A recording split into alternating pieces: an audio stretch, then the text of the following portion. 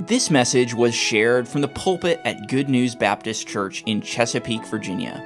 For more information, visit us online at goodnewsbaptist.org. Well, we said last week that it's a blessing to be able to pass out printed notes for different reasons, but one of the drawbacks is sometimes when you print some of the answers right under the questions, it takes away from class discussion. We had asked the question, which gospel records the most miracles? And as you can see from the notes, it's Mark with 18 miracles. That ties in with Mark writing initially for a Roman audience. The Romans were very interested in power and accomplishing things. And when it comes to the gospel, Christianity doesn't have to take a back seat to anybody, including the power of Rome. Paul, writing to the Romans, said that the gospel is the power of God unto salvation to everyone that believeth, Romans 1:16. And it's interesting that in the book that was written primarily for a Roman audience, you have more miracles recorded than in the other Gospels. And yet it's the shortest Gospel, but this is an emphasis that Mark has.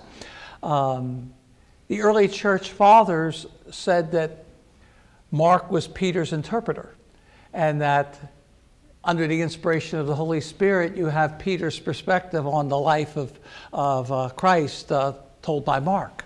And one thing that's very interesting is that there are 16 Latinisms in the Gospel of Mark. Of course, it's written in Greek, like the rest of the New Testament, but a Latinism would be a word that would originally be a Latin word that would be written in Greek letters, but it would be a Latin word like the Hebrew word amen, means so be it. But when we print it in English letters, we say amen, and it brings the letters over.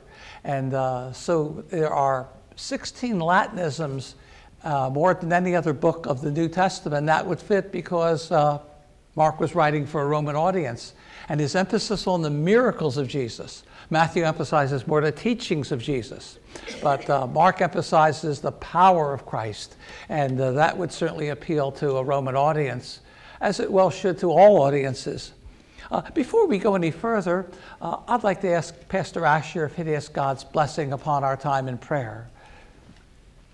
Father, thank you. You are a miracle-working God. Lord, you created everything out of nothing. And then you took dead sinners and you quickened us to have eternal life and your new nature. Lord, thank you that we can look into the scriptures and see your miracles and be taught about our great God in flesh.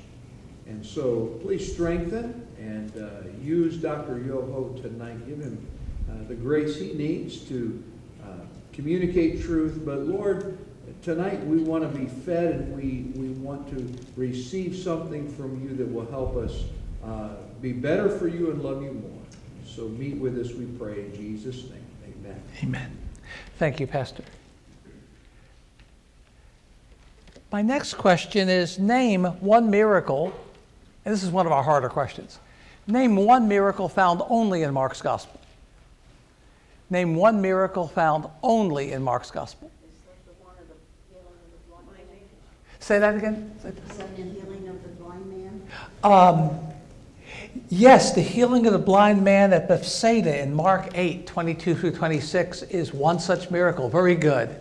There is one other in chapter 7, a deaf man in Decapolis who had an impediment of speech is healed. And they're found only in Mark's Gospel. The deaf man in Decapolis who had an impediment of speech, Mark 7, 31 through 37. And then the healing of the blind man of Bethsaida. If you have a picture of the Sea of Galilee with the Jordan River flowing into it from the north, Bethsaida is just on the eastern side of the Jordan River on the coast of the Sea of Galilee. But Jesus performed a miracle there in chapter 8, 22 through 26. By the way, what is the Decapolis? 10 cities, yes. That's what the name means, tent cities.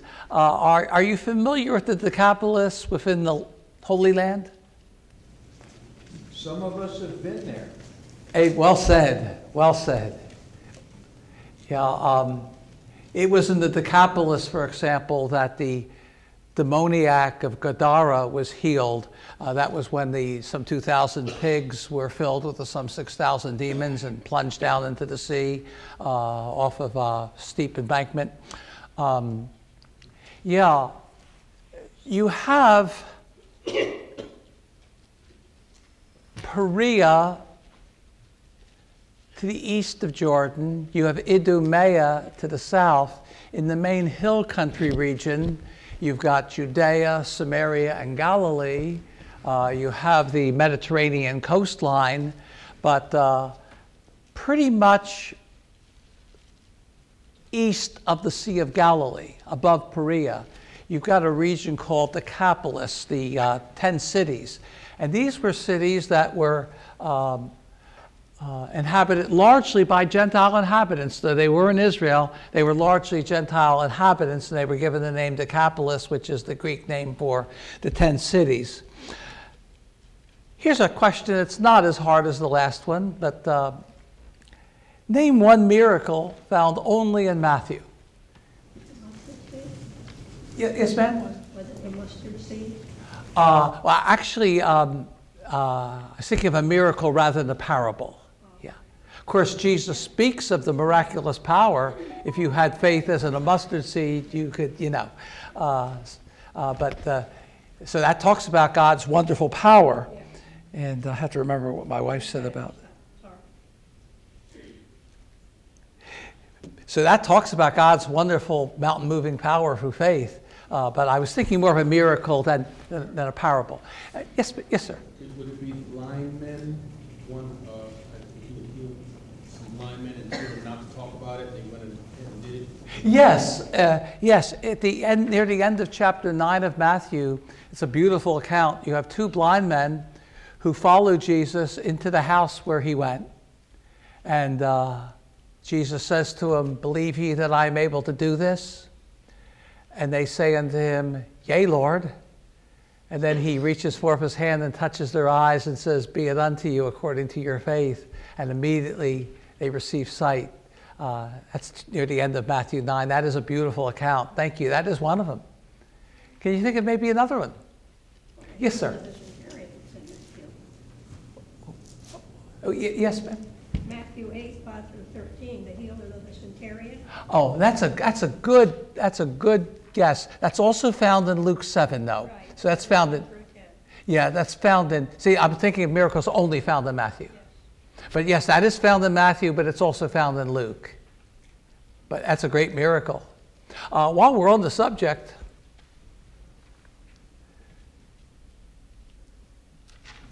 the centurion says, "I'm not even worthy that you come under my roof, but speak the word, and my servant will be healed." And Jesus said he had not found so great faith, no, not in Israel, and he marveled. That's a wonderful. Now I'm gonna maybe embarrass myself here. Is it Elva? Yeah. Oh, okay, good. Elva, thank you. But that's found in Matthew and Luke. But that's a great miracle. Yes, sir. There was a dumb spirit was cast out in Matthew 9, 32 to 33. Yes, sir. That is. I'm trying to think if that was unique to Matthew. Check here.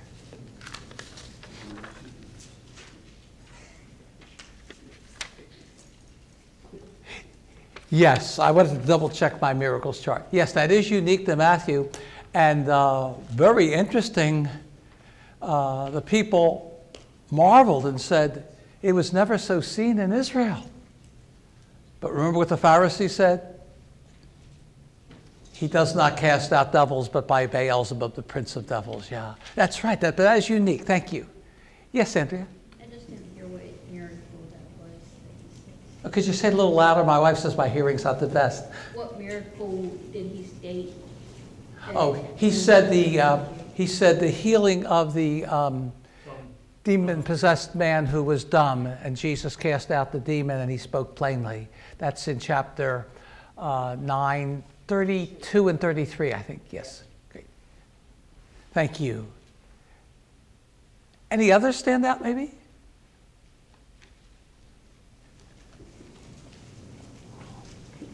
One you might be a little more familiar with is the coin in the fish's mouth, and towards the end of chapter 17, at the end of chapter 17. But there are a few of them.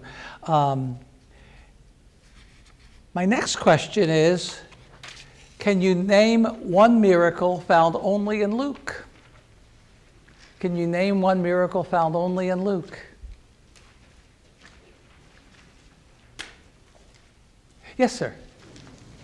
He passed through a crowd unseen in Luke 4, 28 to 30. You know, that's so interesting. I didn't have that listed as a miracle, but that is so interesting. They were about to, in Nazareth, throw him off the brow of the city, and he, passing through the midst of them, went his own way. Whether he did that miraculously or whether he, through the very force of his divine character, just walked through them and intimidated them and was calm in the face of danger. We're not quite sure all that's involved there, but there could have been a miraculous touch there, yes. It's not normally listed as a miracle, but it certainly could have that dimension. But that is a very interesting account of how he, passing through the midst of them, went his way. How did he do that when they were angry and wanting to throw him off the city, off the brow of the city? But appreciate that. That certainly has a very commanding aspect to it. Dot? Didn't he raise a widow's son in Luke? Yes, that's very good. In chapter 7, he raised the widow of Nain's son from the dead. That was quite a dramatic scene. Jesus and his disciples were entering into the city, and there was a funeral procession coming out of the city to the cemetery, and what a meeting. And Jesus said to the widow, concerning her only son, weep not. Yeah, that's true. That's another one you might be familiar with around. Yes, sir. Healing of Mark, the ear of the guy that Peter cut off.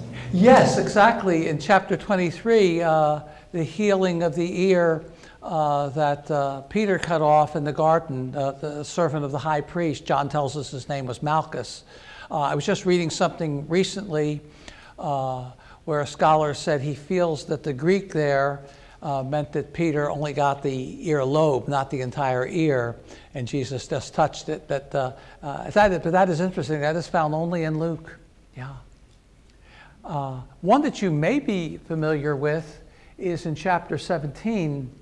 Sometimes pastors will like to preach about this around Thanksgiving using the great text, "Where are the 9?" But the healing of the 10 lepers, and then only the Samaritan returning to give thanks unto God. So these are some of the miracles that are unique just to Luke. This question might be a little easier. Name one miracle found only in John. Found only in John. Yes, sir. Is that where Jesus rose Lazarus from the dead? Yes, in chapter 11. That's found only in John, where he raised Lazarus from the dead. Can you think of a few others? Healing of the blind man.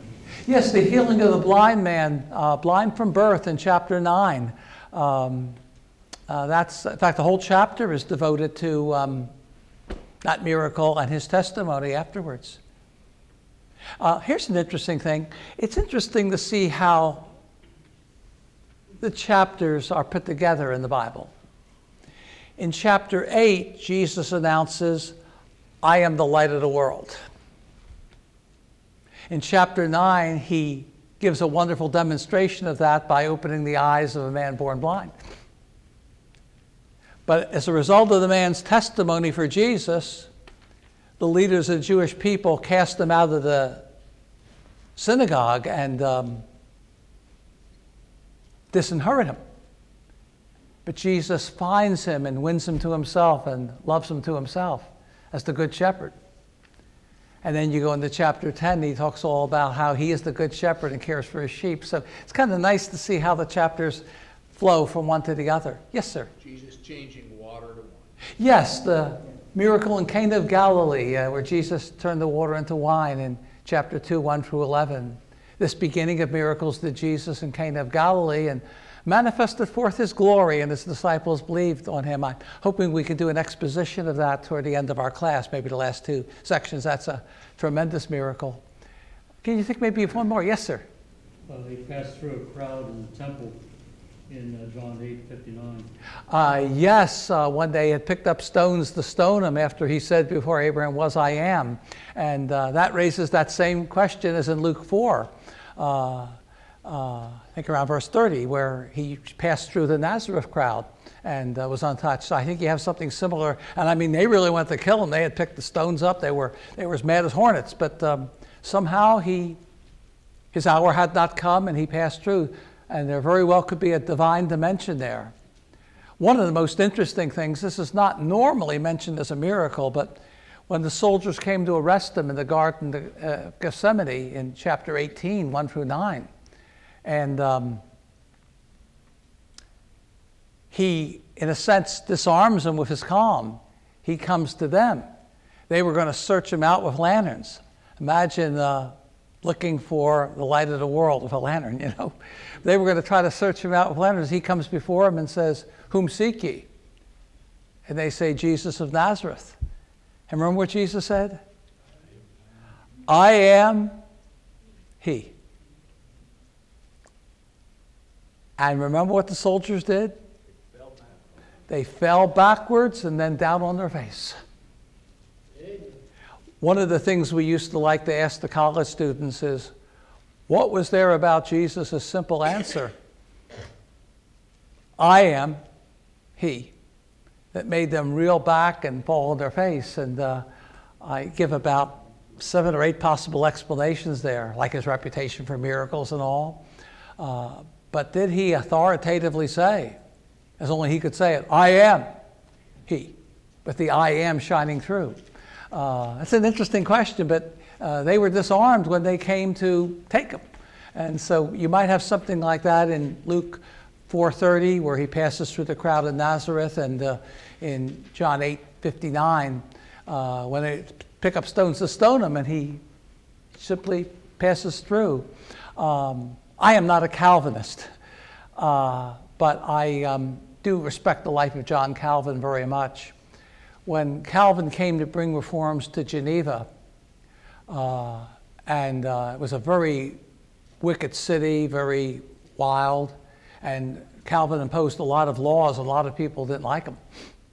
And there was this great gathering in Geneva, and they wanted to lay hands on Calvin and kill him. And Calvin bares his chest and says, basically, who will be the first to strike? And he had such dignity and such calm and such a divine presence that the crowd was just disarmed. And he just walked out. It was said that when the Gauls came and attacked the Senate at Rome, they were overawed by the wisdom and the dignity of the senators, and were afraid to strike. Some interesting stories. To some extent, a commanding human presence in the presence of God can account maybe for some of this, but certainly, sir, Jesus' power too very well could be involved. Amen. But these are a number of the miracles that you've already, brought up, and the healing of the nobleman's son. The second miracle done in Cana of Galilee in chapter 4 would be another. The healing of the man who was infirm 38 years at the pool of Bethesda in chapter 5. But you've done a good job picking out some of these miracles. These are not easy questions. Here's a question that might be a little easier, especially since it's by way of repetition. Name the one miracle recorded in each of the 4 Gospels, not counting the resurrection. Name the one miracle recorded in each of the 4 Gospels that's found only, let me reword that. Name the one miracle that's recorded in each of the 4 Gospels, just that. Right, the feeding of the 5,000, and we spent some time on that earlier in the semester, and that's the only one found in all of the Gospels. And this is interesting. According to one scholar, 92% of the Gospel of John is unique to John. You don't find any parallel material in the Synoptic Gospels, Matthew, Mark, and Luke. But one point where they do come together is in that miracle of the feeding of the 5,000 in John chapter 6. But so much of the material in John is unique to John, as he takes a lot of supplementary material and shares it in addition to what we have in the Gospels, and it casts a wonderful light as to the meaning of those well-known events in the Synoptic Gospels that had been shared years before. One of his purposes was to supplement them with all kinds of interesting material that would shed heavenly light on their understanding of what they had been talking about for some years. I put an extra question in here. If you'd write this down, how many people did Jesus raise from the dead? This is not in your syllabus, but if you could add this question. How many people, according to the record, did Jesus raise from the dead among his miracles? Judy? Yes, sir. Three, yes. He may have raised more people from the dead than that. When John the Baptist sent 2 people from the prison to say, "Art thou he that should come, or look we for another?" And Jesus said, "Go and show John again those things which ye do see and hear. The blind receive their sight, and the lame walk, and the lepers are cleansed, and the deaf hear, and the poor have he says the poor have the gospel preached to them, but he says the dead are raised." So he may have done this on a number of occasions, but the only 3 recorded instances that we have specifically are 3. Can you remember what those 3 were?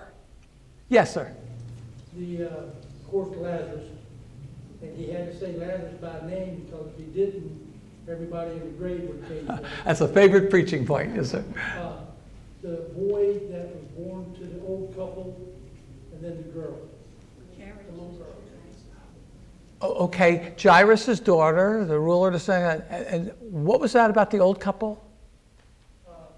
The little boy that was late in life. It's Old Testament.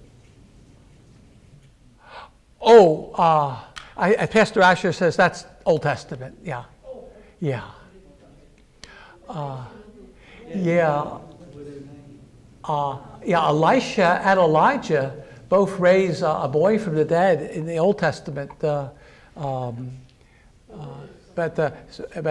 you have the widow of Nain's son, yes, in Luke 7. That would be the other one Jesus did. But there are great miracles in the Old Testament where you have a raising from the dead.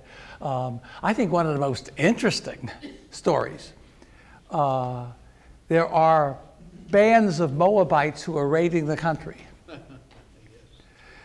There are these men who are wanting to bury somebody, but there's these bands of, this is in 2 Kings 13, and they don't want to get,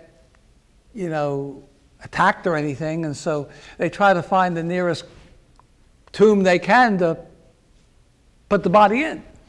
And they kind of hastily, they put the body they're going to bury in Elisha's tomb.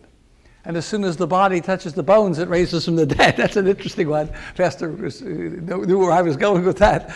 I think that's the, can you imagine those men when they saw that?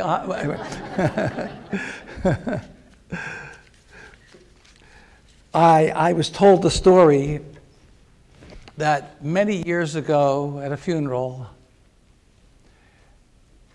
and in this particular case, they did not embalm the man. And there, during the, you call it visitation or viewing, but they're at the funeral home when the people were gathered and all. I think up north they often call it viewing, down south more visitation, I think. But somehow there were some gases in the man's stomach or something. And while people were gathered around the coffin, "Wah!" And I think there were doors in the walls, But can you imagine, though, when that man actually did rise from the dead, after he touched Elisha's bones? That was something. There is a lady, good friend of mine, and Joyce is now with the Lord. A woman that we know, I believe, is a very honest and honorable lady. And she told me this story. And she says it happened in our community. This was in Central North Carolina, and she says it was well known. I still have a little trouble believing it, but she is a very honorable lady. And she said, this dear wife said goodbye to her husband, and they buried him thinking he was dead. But he really wasn't. Years ago. And there were some very mischievous, sinful youth who, shortly after the burial ceremony, broke into the cemetery, opened the casket to try to see if they could find some wealth. But somehow, when the corpse or the body was exposed to the cool air, it came alive. Must have really scared those kids. Scared those kids? According to Mrs. Mooneyhan, the corpse got up out of the casket, climbed out of the grave, walked about a block from the cemetery, walked through the front door of his house, and his wife saw him and fainted. I have a lot of respect for that dear lady. Anyway. But can you imagine how Elisha's those men when he touched the bone? Enough of this. But let me just say a few words about chapter 11 of John. Dwight L. Moody, early in his ministry, was asked to bring a funeral message. And of course, in the nature of the case, it kind of happened pretty quickly. Person unexpectedly died, and they're asking Mr. Moody to come up with a funeral sermon. He leafed through the Gospels trying to find one of Jesus' funeral sermons, and he couldn't find any. He found out that Jesus broke up every funeral he ever attended. Death could not exist in the presence of the Prince of Life. I was a philosophy minor in college. Please don't hold that against me. Some people say that philosophy is the discipline of trying to make simple ideas complex. Somebody said that modern education may be defined as that process that takes a man from cocksure ignorance to thoughtful uncertainty. But I took 2 semesters of a course called History of Western Philosophy, and in what they called the rationalistic school of Western philosophy in the modern period, there was a well-known rationalist philosopher named Benedict Spinoza, S-P-I-N-O-Z-A. Now, he was Jewish by birth, he was a rationalist, and he was a pantheist, believing everything is God and God is everything. And he was also a strong critic of the Bible. But sometimes an unbeliever can make a statement that's very insightful and revealing. He can sometimes see the implications of our great Christian faith better than we can. It was like what an atheist once said to a Christian who was witnessing to him. If I could only believe 1/10 of what you Christians say you believe, I'd be 10 times more excited than most of you. But Spinoza saw the implications of the gospel. And he said, if I could only believe that Jesus raised Lazarus from the tomb in John chapter 11. He didn't believe it, but he said, if I only could. He said, I would tear my rationalistic system of philosophy to shreds and humbly accept the creed of Christians. Well, I'm happy to report that of those scores of witnesses around Lazarus' tomb in Bethany, on the day that Jesus came, not a single one of them entertained the slightest doubt that he that was dead came forth. Corrie ten Boom says, Jesus always raises the level of the impossible. There in chapter 11:37, the people say, if Jesus had only been here before Lazarus died, if he had only been here, couldn't he who opened the eyes of the blind have also raised the dead? That was stretching their faith. He that opened the blinds, could he have prevented this man from dying? He who opened the eyes of the blind, couldn't he have prevented this man from having died? And they were saying, that's stretching our faith. But Jesus raises the level of the impossible. He's about to raise that dead man from the grave and say, Lazarus, come forth. Death looked like it had won once again, but Jesus appears before the tomb and is preparing a shattering challenge to death's monopoly. Lazarus, come forth. And he that was dead came forth, and as one commentator beautifully says, never before had death looked so helpless. Now, it's our part to remove the stone. It's Jesus' part to raise the dead. Only Jesus could raise the dead, but before he did, he said, roll away the stone.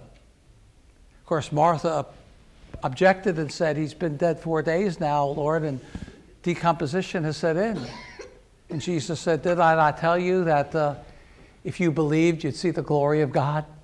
It's man's part to remove the stone. It's Jesus' part to raise the dead. Similar thing in Acts 12. It was the angel's part to have all those soldiers asleep who were guarding Peter.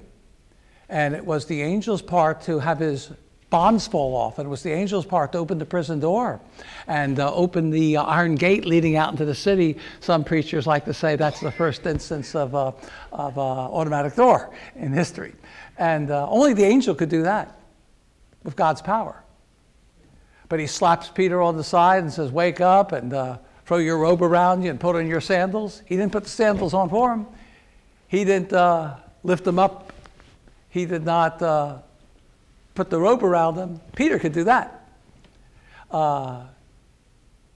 We need to do what we can and then look to God to do what only he can. Without God, we cannot. Without us, often God will not. Salvation is God's work, but evangelism is our part. And if we'll do our part with God's help, he can do what only he can do. Now, Paul can plant, Apollos can water, but only God can give the increase. I heard a song a few years ago that said, 2 days late, but always on time. He was 2 days late, but always on time, because he was going to do something more than prevent him from dying. He was going to get there after he died and then raise him from the dead. I think that, therefore, in John 11:6 is very interesting. When Jesus knew, therefore, that he was sick, he waited 4 days. In other words, you would think that he'd rush if he knew that he was sick and get there before he died. But it says he delayed going. He waited 2 more days and then went. And by the time he got there, Lazarus has been dead for 4 days. Sometimes God will not do something we would like him to do in the way we would like him to do it. And we would say, why, Lord? It says because he loved Mary and Martha and Lazarus. He loved them. But when he heard that he was dead, he delayed 2 days. And then went, because he was going to even want to do a greater miracle for the glory of God than what people thought. So some very interesting lessons there in John chapter 11. Question, in which location did Jesus do most of his miracles? In which location did Jesus do most of his miracles? Okay, that's a good answer. That's a good answer.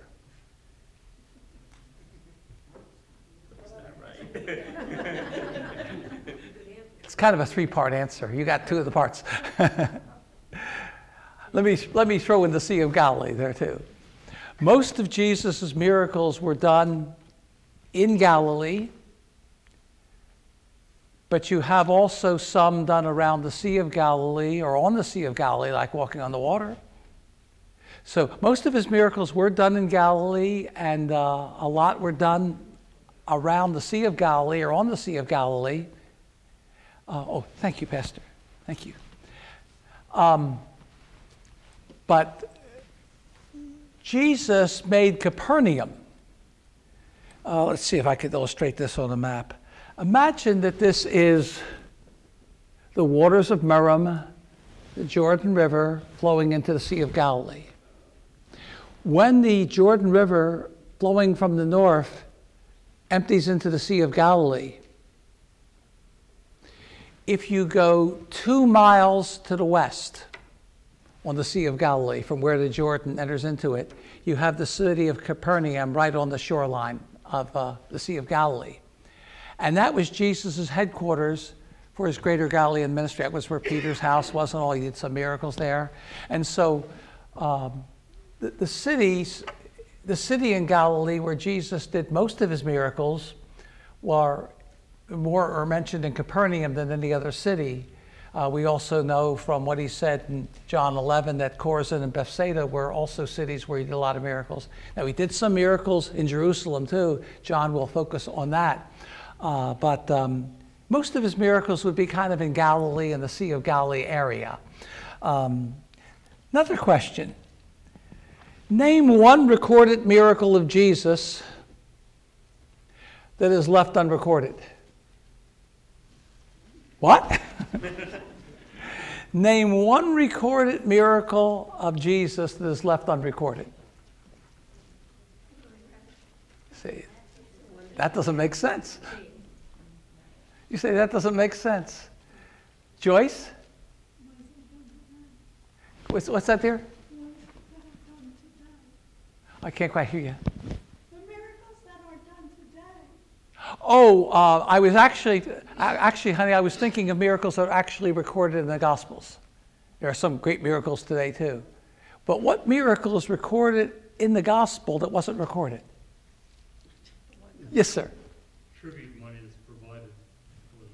Yes, that's what I'm after, and that is not an easy question. Thank you. Sir, what's your name? I'm sorry, what's your... Howard? Thank you, Howard. Would you mind reading that passage for us? Chapter 17, I think it's 24 through 27 of Matthew. The coin in the fish's mouth. As Howard reads that, listen very carefully to the wording.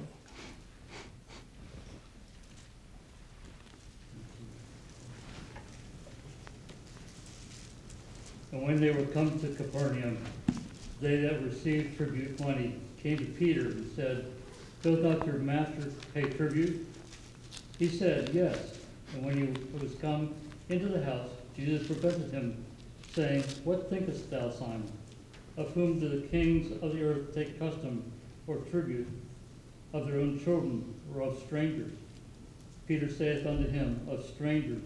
Jesus saith unto him, Then are the children free?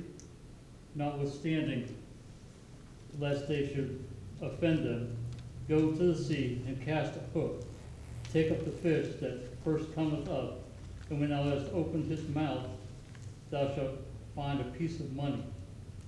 That take and give unto them for me and thee. Thank you. Isn't that a wonderful miracle?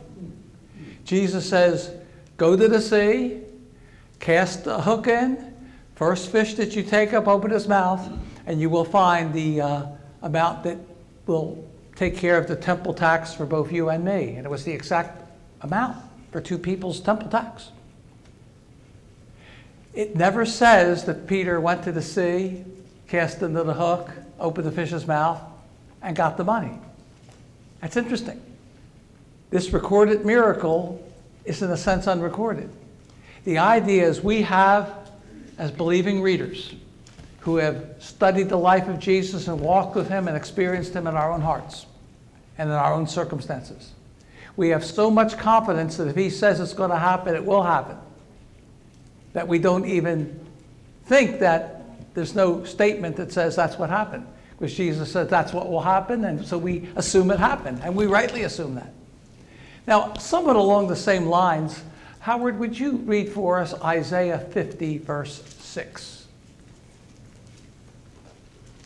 There are 5 servant songs in Isaiah 40 through 66. The third one is in Isaiah 50, verses 4 through 11. And in that third servant song about the coming Messiah, notice what it says in chapter 50, verse 6, Howard.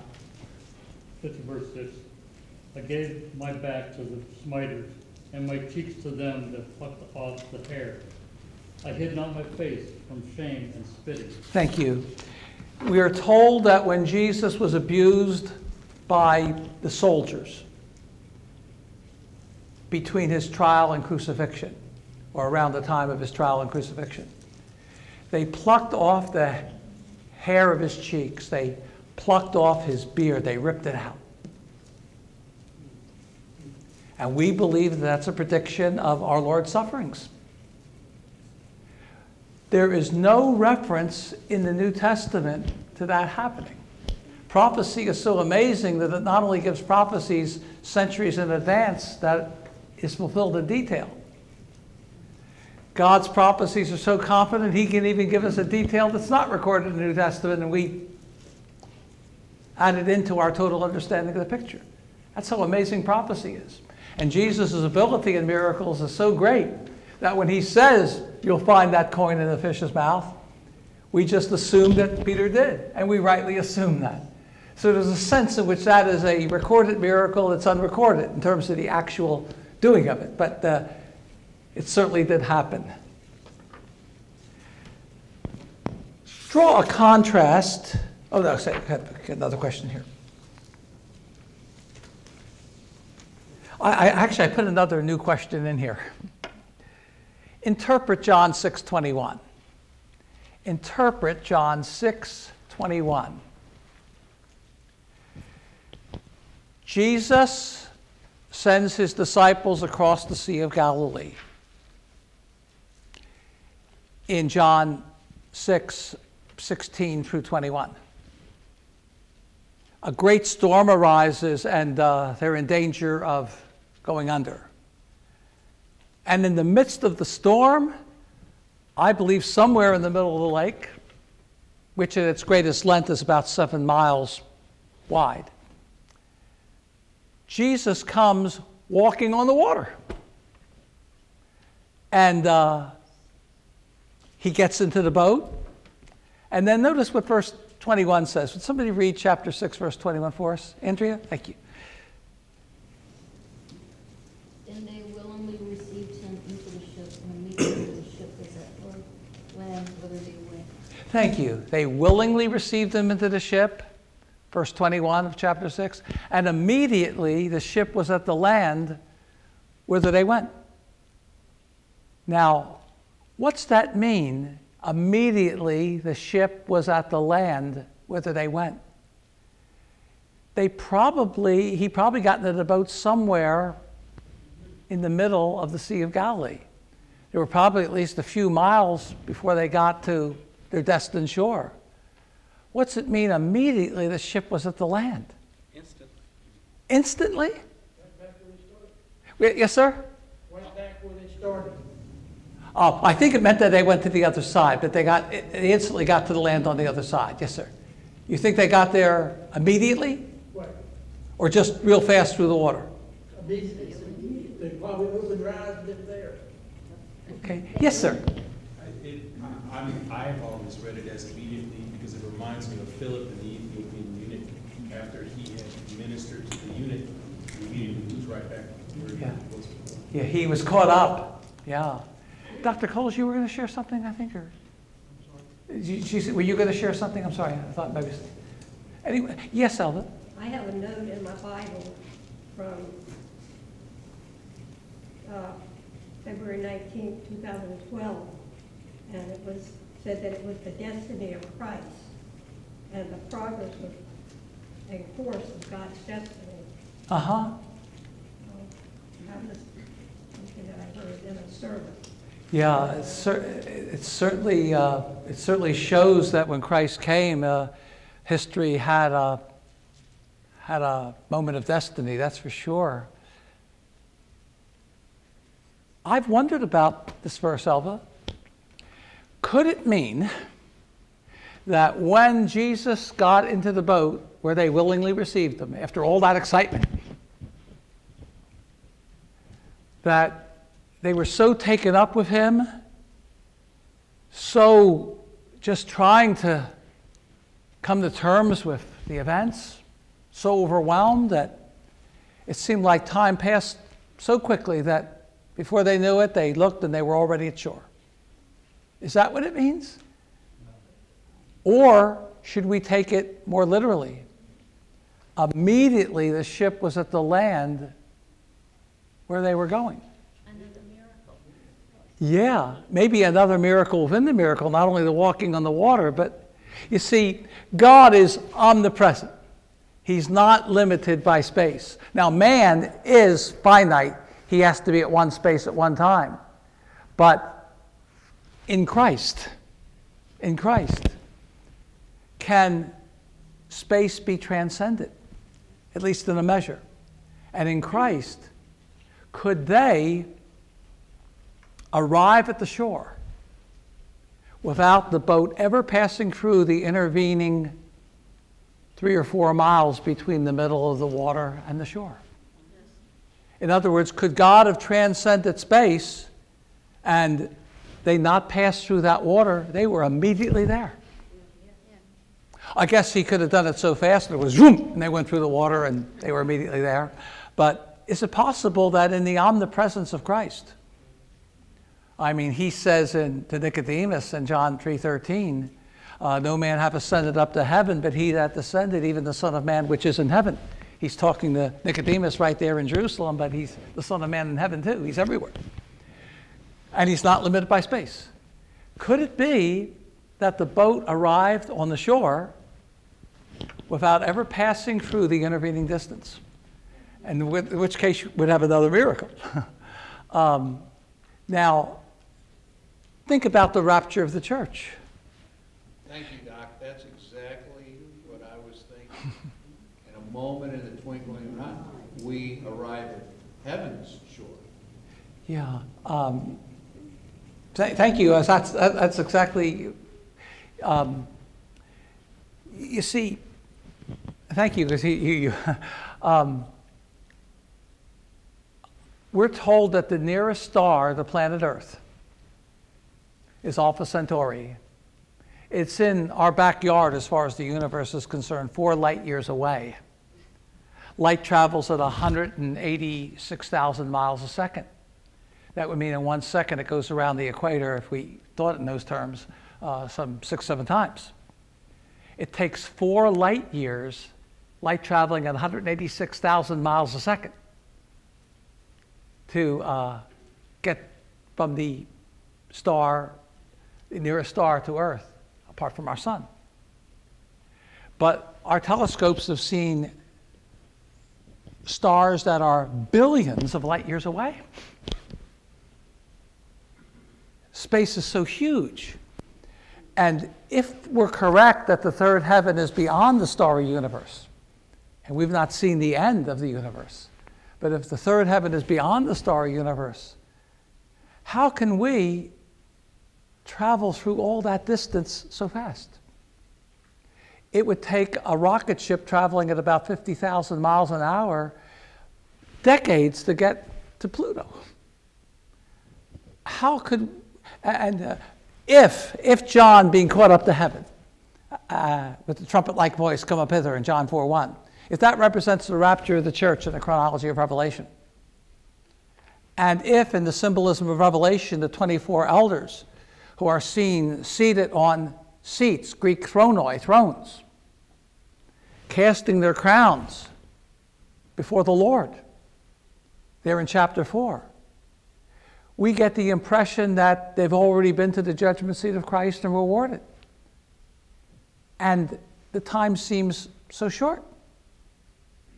Christ is so eager to reward his church when the time finally comes that he says, I come quickly and my reward is with me, even to give unto every man according as his work shall be, Revelation 22:12. He's eager to reward us. And I believe the judgment seat of Christ will take place very shortly after the rapture.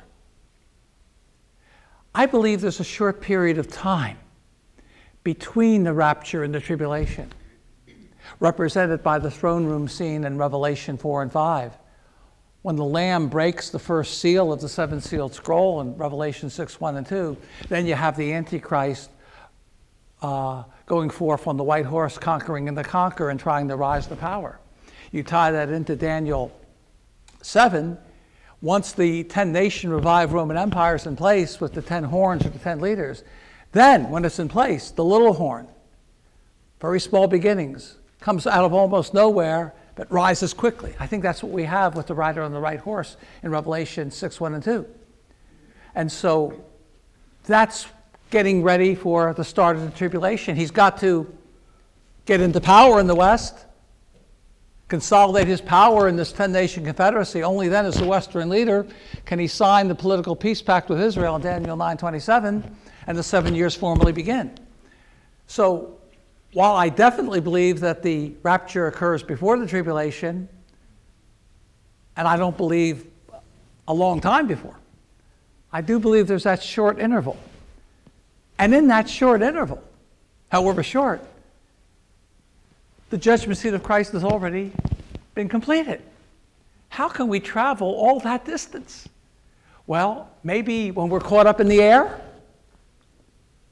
and we follow the captain of our salvation as he leads many sons unto glory, maybe we'll just zoom through space. Zoom.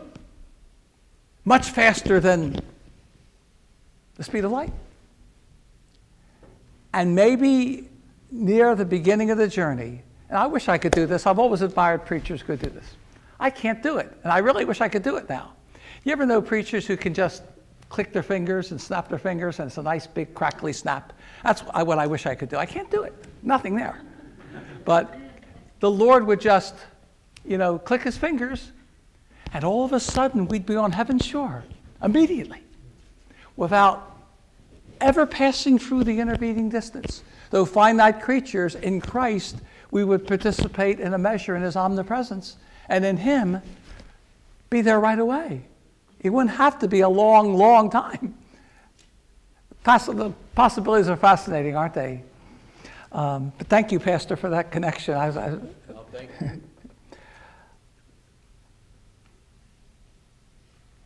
The question I'd like us to start with next week is, how did John build his gospel around the 7 miracles that he records? How did John build his gospel around 7 of Jesus' miracles?